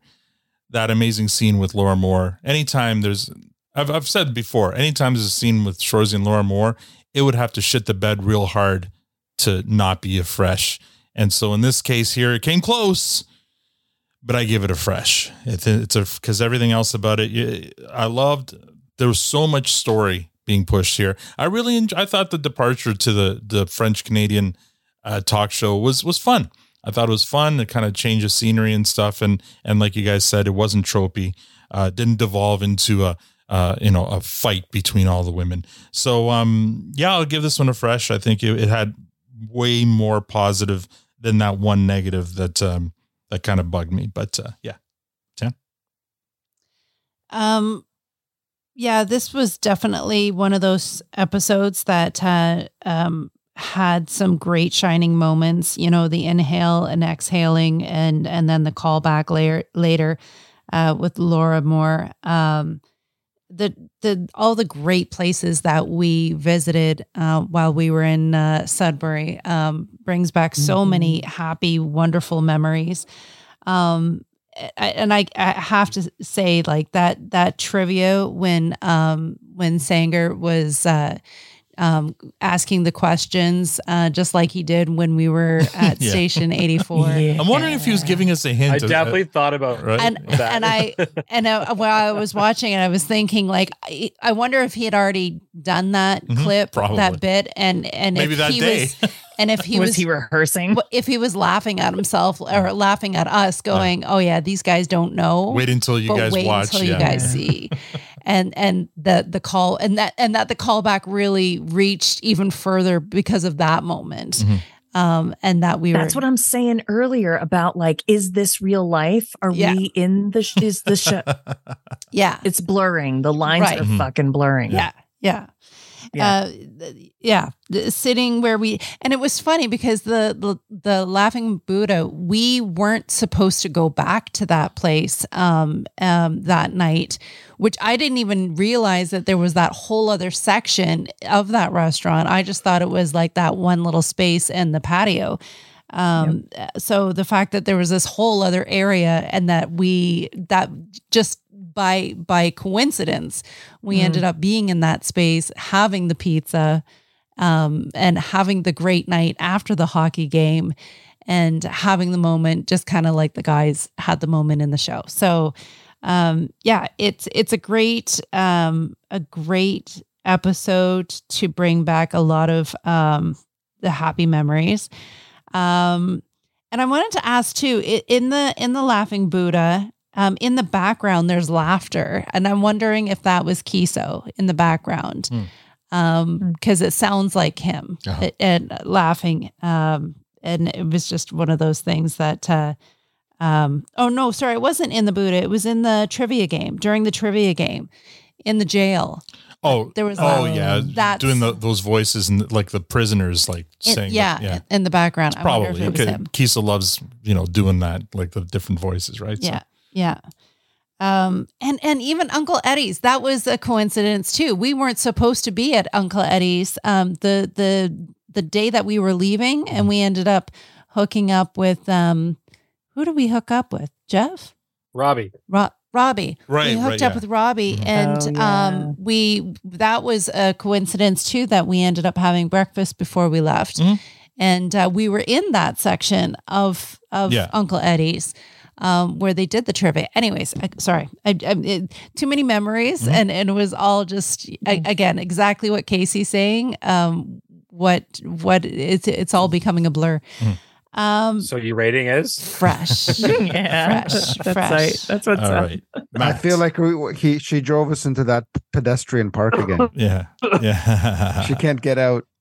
Matt, what do you give this one? Look, if you're going to make a sidewalk that wide, you got to put a sign up that says, don't drive. That's what I'm saying. It's all right. That created a great moment. That's all I know.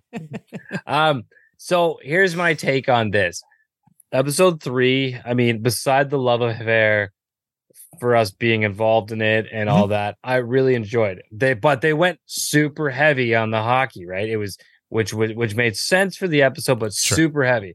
So this episode felt like an attempt to balance that out, right? Okay. It pulled way back, gave us a hell of a lot more story, but so much.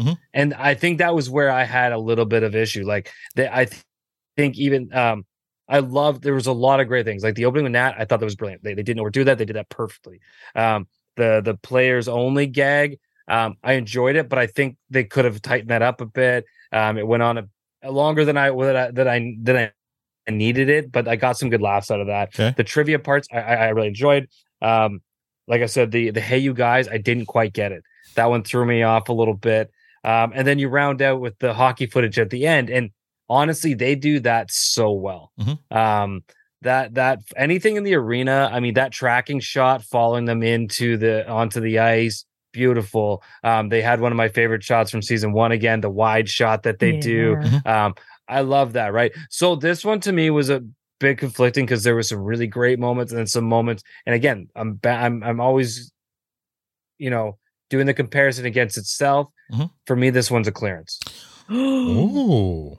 Oh, you're gonna get. I've been so generous. I think, but this one, hear that, Jared? He's been generous. That's not. Yeah, that's right. That's not the right word. But I have really enjoyed it. But this one, I felt lost. Maybe I was just overwhelmed with content. And you know what? Matt, that's why. You know what, though? I believe I felt lost because I looked at you going, what the fuck just happened? And I think it was tiredness. I think from being up really late last night. So watch it again. Because Victor's having a meltdown. Yeah. Poor Victor. Oh, Matt, he's crashing. I think we need to remind folks our rating system. Medicine's wearing fall. Because when Clarence is not a bad episode. Exactly. I enjoyed the episode 1. I had to remind people, Clarence we liked it. it just didn't. Yeah. There wasn't enough to put it over the top. So I Like get you give me that Laura Moore scene, Yeah. amazing, right? There's some really amazing elements here, but then the other stuff, I really enjoyed it, but was it enough to? No, I'm sorry. I do wholeheartedly disagree with you about the "Hey, you guys." I thought I loved that part, but okay, to each their own. I guess. I wasn't fond of it. No? So I gotta say I'm trying to see it the way Casey's shown it. And I'd have to watch it again. I was a little lost at that moment. Yeah. There's a lot of reading the subtitles, or were you Again, I was very tired. See, It's a lot of the one thing that I did really enjoy that way, and it made me laugh, and I wouldn't have cared if they did or not, but was they said, "Oh, Frankie's in Ontario now, so we might as well just speak English." Yeah. I thought that was clever. I will give him that. Yeah. That made me laugh pretty hard. Casey, how are you now? Good news, not so bad. Yeah. Your rating. It's always going to be a fresh from me Mm-hmm. where Shoresy's concerned. Okay. Thank you for your honesty and your bias. That's all I have to say. All right. Let's move on to MVPs. Victor, who do you give? So first of all, I just want to say that these reviews that we got from Tanya and Matt, they're right on the same level of people who are giving books bad reviews for bad shipping experience. So it's like I don't get it. Gave it a fresh, dude. Tanya gave it a fresh. Victor, take some more medicine. She gave it a fresh, but she gave it a fresh the way that Al gave it a fresh. Settle down. It was a lukewarm fresh. Yeah. It was a lukewarm. Okay. It was a lukewarm. It was like a backhanded compliment fresh. It was a soggy lettuce fresh. I'm going to tell you, it wouldn't be if it wasn't for that Laura Moore scene there. It might not have been a fresh. It felt like if tongue kissing a toaster is what it felt like. All right, your MVP. Is it the toaster? It's not the toaster, but I kind of gave away my MVP, so I'm going to change it. Oh, okay, please. So because the reason I originally because I said Michael's right at the beginning, but what I thought it was for the preview, but it was really for this one, and because nobody mentioned it, that when Shorzy showed up at the front door, it was because of Michael's. He's the one that inspired him. Yeah. Yes, he's the one that said, it's what's winning without if you can't share with anybody. That's fair. I totally love that he didn't tell Michaels to shut the fuck up. He actually sat there and stood. And hero moment number one, and hero moment number two is he saved the gyms. He saved. Yeah, he did. Yeah, right. So, and he was, he put Shorzy to sleep during their, conversation at the pub or wherever they were. I can't remember now. Too many scenes. Right. But it feels very natural to give him the MVP, but I'm actually going to give it to the Quizmaster because I love that guy. I feel like that guy hasn't gotten any love at all. And what are you talking about? We gave him a bunch of love earlier. I feel like not enough. Okay. So I feel like I'm going to give him the game stick. Whatever. All right, fine. The Quizmaster. Whatever. Matt Ellis, Danny's brother-in-law. So there you go. All right, my MVP. I'll give a couple runners up here. Mo, I loved Mo in that prison scene because every time the camera went to him, he had a different facial expression, and they were all equally hilarious. So well done, Mo. And it was hard to go between 2 and 3. I went back and forth. I'm going to say second runner up is Laura Moore for that scene. Because I gotta give flowers. I got a first MVP here. I'm sorry, you got a fist? First I MVP. heard that too. Fist? First MVP. Wait, I let's hope not. finish that You're sentence that for the Camille? love of God. No. First, someone's talking about butt plugs, and you're talking about fists. Well, I don't know what I don't want to tell you who the MVP is, but it's Nat because that was holy hell. What a hot cold open, and so for that cold open alone. But then that walk of anti-shame later on. Anti-shame. Yeah, it was not shame. I know, but I called it a walk of shame, but it wasn't. She was like, yeah, I did that. And I'm giving everyone a high five. So I'm giving it to Nat. Nat's my MVP for this one. Yeah. That's awesome. Sorry, Nat high-fiving. I'm playing that back in my mind. It's Laura Moore. Oh gosh, I love that woman and how she plays with Shorzy, and she had that little giggle at the end as she closed the door, like he's getting her, but she's holding it. She's trying. She's really trying, and I love her so much. Matt. Yeah, this one I think I'm going a different direction here, and I'm okay with it. I've been on this season because they're giving us a lot of content. I've been really thriving off those real those one laugh moments. Okay. And what I mean by that in this one is our boy Ansonin and Mr. Goody. Okay. Everything he had a lot of dialogue for what he normally has in this one. Oh, Goody. But every line Goody gave just killed me. And his delivery of the so fucking dumb. Yeah. I was in stitches, man. Yeah. Like it was so genuine and honest, and I believed every bit of that delivery. So Goody there's so much great in this episode from the individual moments. Okay. But Goody absolutely slayed me. And by honorable mention, my runner-up would be Hitch with his delivery of just being so fucking dumb. It was his responses on all that just killed me. So after that whole between the two of them, after that long diatribe about newfies are always dumb or whatever, I'm expecting him to provide evidence to the contrary. He didn't. He did not. No, between those two, they made me laugh harder than anyone in this episode. So they get my MVP and my honorable mention. Nice. Casey. I'm my MVP, and I'm having a hard time deciding.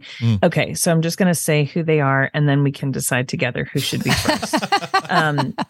Sanger is one of them because he had a glow up in this episode. I know that he's been strong all season, but he was really strong when he was like, "You're fucking up, you're fucking up, you're fucking up." But up until recently, you've been fucking up, and so I like how he gets over Shorzy at the Coulson, right? When he starts talking space, like you can tell, Sanger's really into him, in that moment. And then Shorzy is the other MVP because the one moment, and we were talking earlier about, is he actually dumb? And it's not necessarily intelligence dumb that I think he's dumb. I think he knows he's thick. Okay. And it's when Billy slams tight on him and he says, "We're talking about broads, right?" Because that's he's confused, right? As Michaels is talking, he's confused, but he's with him. He's sticking with it. He's not telling him to shut the fuck up. And then once he asks that question and it clicks, it cuts to him at Laura's door. So I think that's what he means by dumb. And that moment, that moment at Laura's door when she comments on his inhale and exhale, and he goes, "Wow." Right. I love that moment too. That was a fun moment. Yeah. So I think there it is. He's my MVP and Shorzy? Sanger's my runner-up. All right. Shorzy MVP. Very good. Okay, thanks. Before we get to final comments here, I just have some comments or some listener comments we got through Spotify for once. Actually, we got a few. Are you reading all of them after the key? So I'm going to read a few of them. So first one here, this is from Casey. 5 fireballs. Love you all. Thank you, Jared. Please add me as a friend so we can share our new favorite songs as soon as we hear them. That's great. Now I'm going to read this one here. This is for you, Victor. Damn. As much as this pod sucks, I can't believe y'all got Kiso on here. On any other pod, it'd be amazing. But here, it's just, well, at least we got Kiso. At least we got to hear Kiso talk. Now, I mentioned you, Victor, because this guy left a message in the previous episode. He does not like you. You want to hear his previous message? Disappointing. Yeah. This was from Skill versus Will. And I don't understand because this would have been, I think I gave it a clearance. So disappointing. Victor's an absolute awful, pathetic little man that can't see the joy of comedy shows. Dark. This whole deep analysis, Freudian approach to Letterkenny and Shorzy is beyond stupid, bad form. Same guy. So thanks for listening, bud. He's like, hate listening at this point, the podcast. So, wow. Yeah, that's when you know you've made it. Right? Now we officially have a hate troll under our bridge. Yeah. Remember that early 1-star we got, right? Yeah. Maybe it's the same guy. Adopt him. So on to the nicer ones here. You guys asked the only question I really wanted to know about the music selection on both Letterkenny and Shorzy. Thank you. our buddy Gary Johnson. This is so incredible. If anyone deserves a rare Jared interview, it's you guys. So excited for you. Thank you. And thank you for asking about his choices of music. That's something I was wondering about from Night Fairy Titania. Something like, anyway, thank you guys for all the comments. I mean, even Edward.Bodie for hate listening. Thank you for listening. I mean, download's a download and you keep on listening. So, hey, I don't mind having different properties around the world that I can live. So, what the fuck does that mean, Victor? Living rent free. Oh, right. Oh, okay. Very good. Yeah. So that's all I've got for tonight's episode. Let's go with final comments. Victor, well done. Lead the way, bud. Oh my! So I have quick question and then final comment. So I kind of missed it, so I didn't really see the reaction from the community when they found out that we dropped the Kiso interview. So what was that like? You missed it. It was so much fun. Well, Casey was listen the first to the pod, one. Bud. Yeah, listen to the pod. I haven't had a chance yet. I'll catch up this weekend. But just what was it like? It was great. It was amazing watching. I was them, at work and I saw it first, and Al posted it as just a normal TPS update. Mm-hmm. And much like everyone who, when they first heard it, they stopped at him saying, "We got our white whale," and everybody lost their shit. Yeah, it was so much fun. And that's when I lost I didn't even continue listening until I said, oh my God, on 4 different places with people. Like I had to alert everyone that this was happening. And then I pressed play and I heard his voice and I cried in my office. And then I took my headphones out and turned my speakers up so that the entirety of JMU could hear it. That is awesome. Yeah. I'll listen to that. I guess it's last week's episode. You guys would have talked about this. That's right. Yeah. Okay. Awesome. Anyway, the Casey, one where you were on, like the episode that you were on. Yeah. Anyway, so let's talk about the today. Casey, you I think gave the most thorough and thoughtful breakdown of the episode. I appreciate you for that. I'm just sorry that you had to be on an episode where Matt had to ruin it. And the thing is, I was really looking forward to. I didn't even think for a second there was a chance that we're not getting a unicorn tonight. So because I was ready to. I like to keep you on your toes. I know you don't like Trollinger very much, but it's not very nice. I was ready to kind of sport the unicorn he gave me on this show in honor of the of today's episode, but it's gonna have to wait. It's gonna sit in a drawer and it's gonna have to wait till next time. You live with that for a week. But anyway, thank you, Casey. You're awesome, and let's move on. Yes, thank you, Casey, for stepping in and for doing this, and the day after Thanksgiving. So we appreciate you doing this for us. It was a fun episode tonight. It was full of stuff, and I love having Victor back, and I missed him last week. I wanted to have a bit of a hockey argument with him last week, and he wasn't on. So you're pent up, were you? Yeah, I was pent up. I had some hockey related aggression I needed to take out on Victor. So anyway, took it out tonight. So. Yeah, it was a lot of fun. Thank you for doing. Oh, and just wanted to say welcome to our newest member of the Discord group. He just joined today, and I'm blanking on what's his name. Zach Nibs. Yeah, Nibs. Thank you. Welcome, Nibs, to the Discord channel. I've never seen somebody so happy to join the community. So it's great to, and he's on the live stream right now. So thanks, Bud, for joining. Ten. He's enthusiastic. Yeah. I'm thinking of licorice. The Twizzlers. Mm-hmm. Yes. Victor, it was so great to have you back. I'm glad you were able to make it out tonight, even though you were drugged up. You did a great job, and you kept it. You kept your own and held your own, I should say, with Al. So I always like tuning out when you guys start fighting about hockey. So that was fun. I did that too.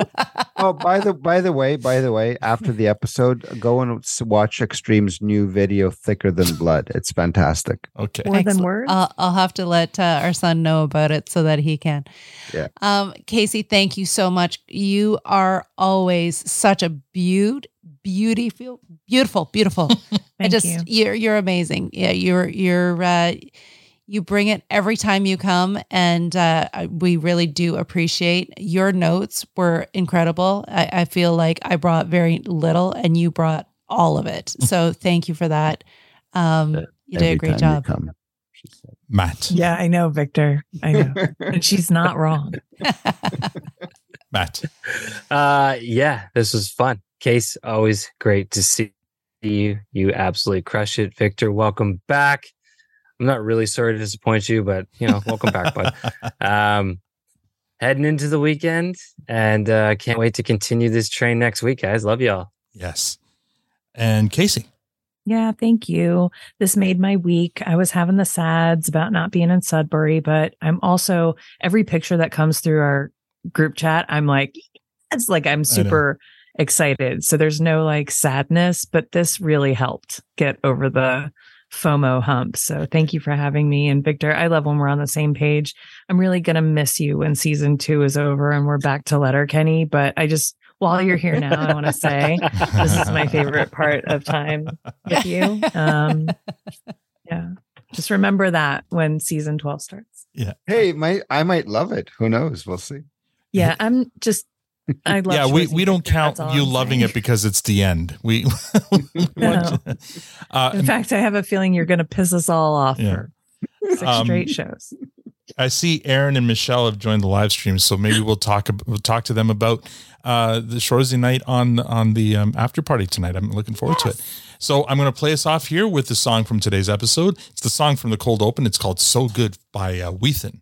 Here we go. So good. I added this song instantly. What am I doing? I didn't mean to think out loud. Feeling your emotion is getting me with someone. It wasn't my plan to be out here with you in the crowd. Feeling your emotion is getting me with someone.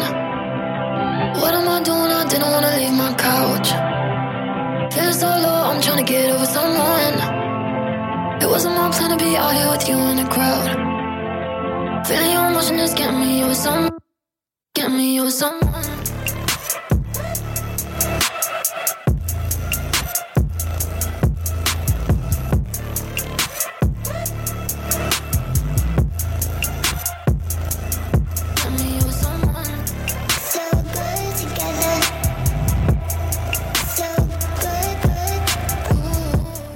And that's all we have for this episode. Next week, we review episode 5 of season 2, The Man Advantage, with our buddy from across the pond, Dennis. Also, note, please, that we're back on Thursday nights for that one. If you'd like to support this podcast, please tell a friend. Also, follow us on most social media outlets at Protestant Pod. Thank you for joining us. Now we're going to go set the tone at the after party. On behalf of Casey, Matt, Victor, and myself, and Tanya, thank you for listening and have a great week. Oh my God. Oh, and Tanya.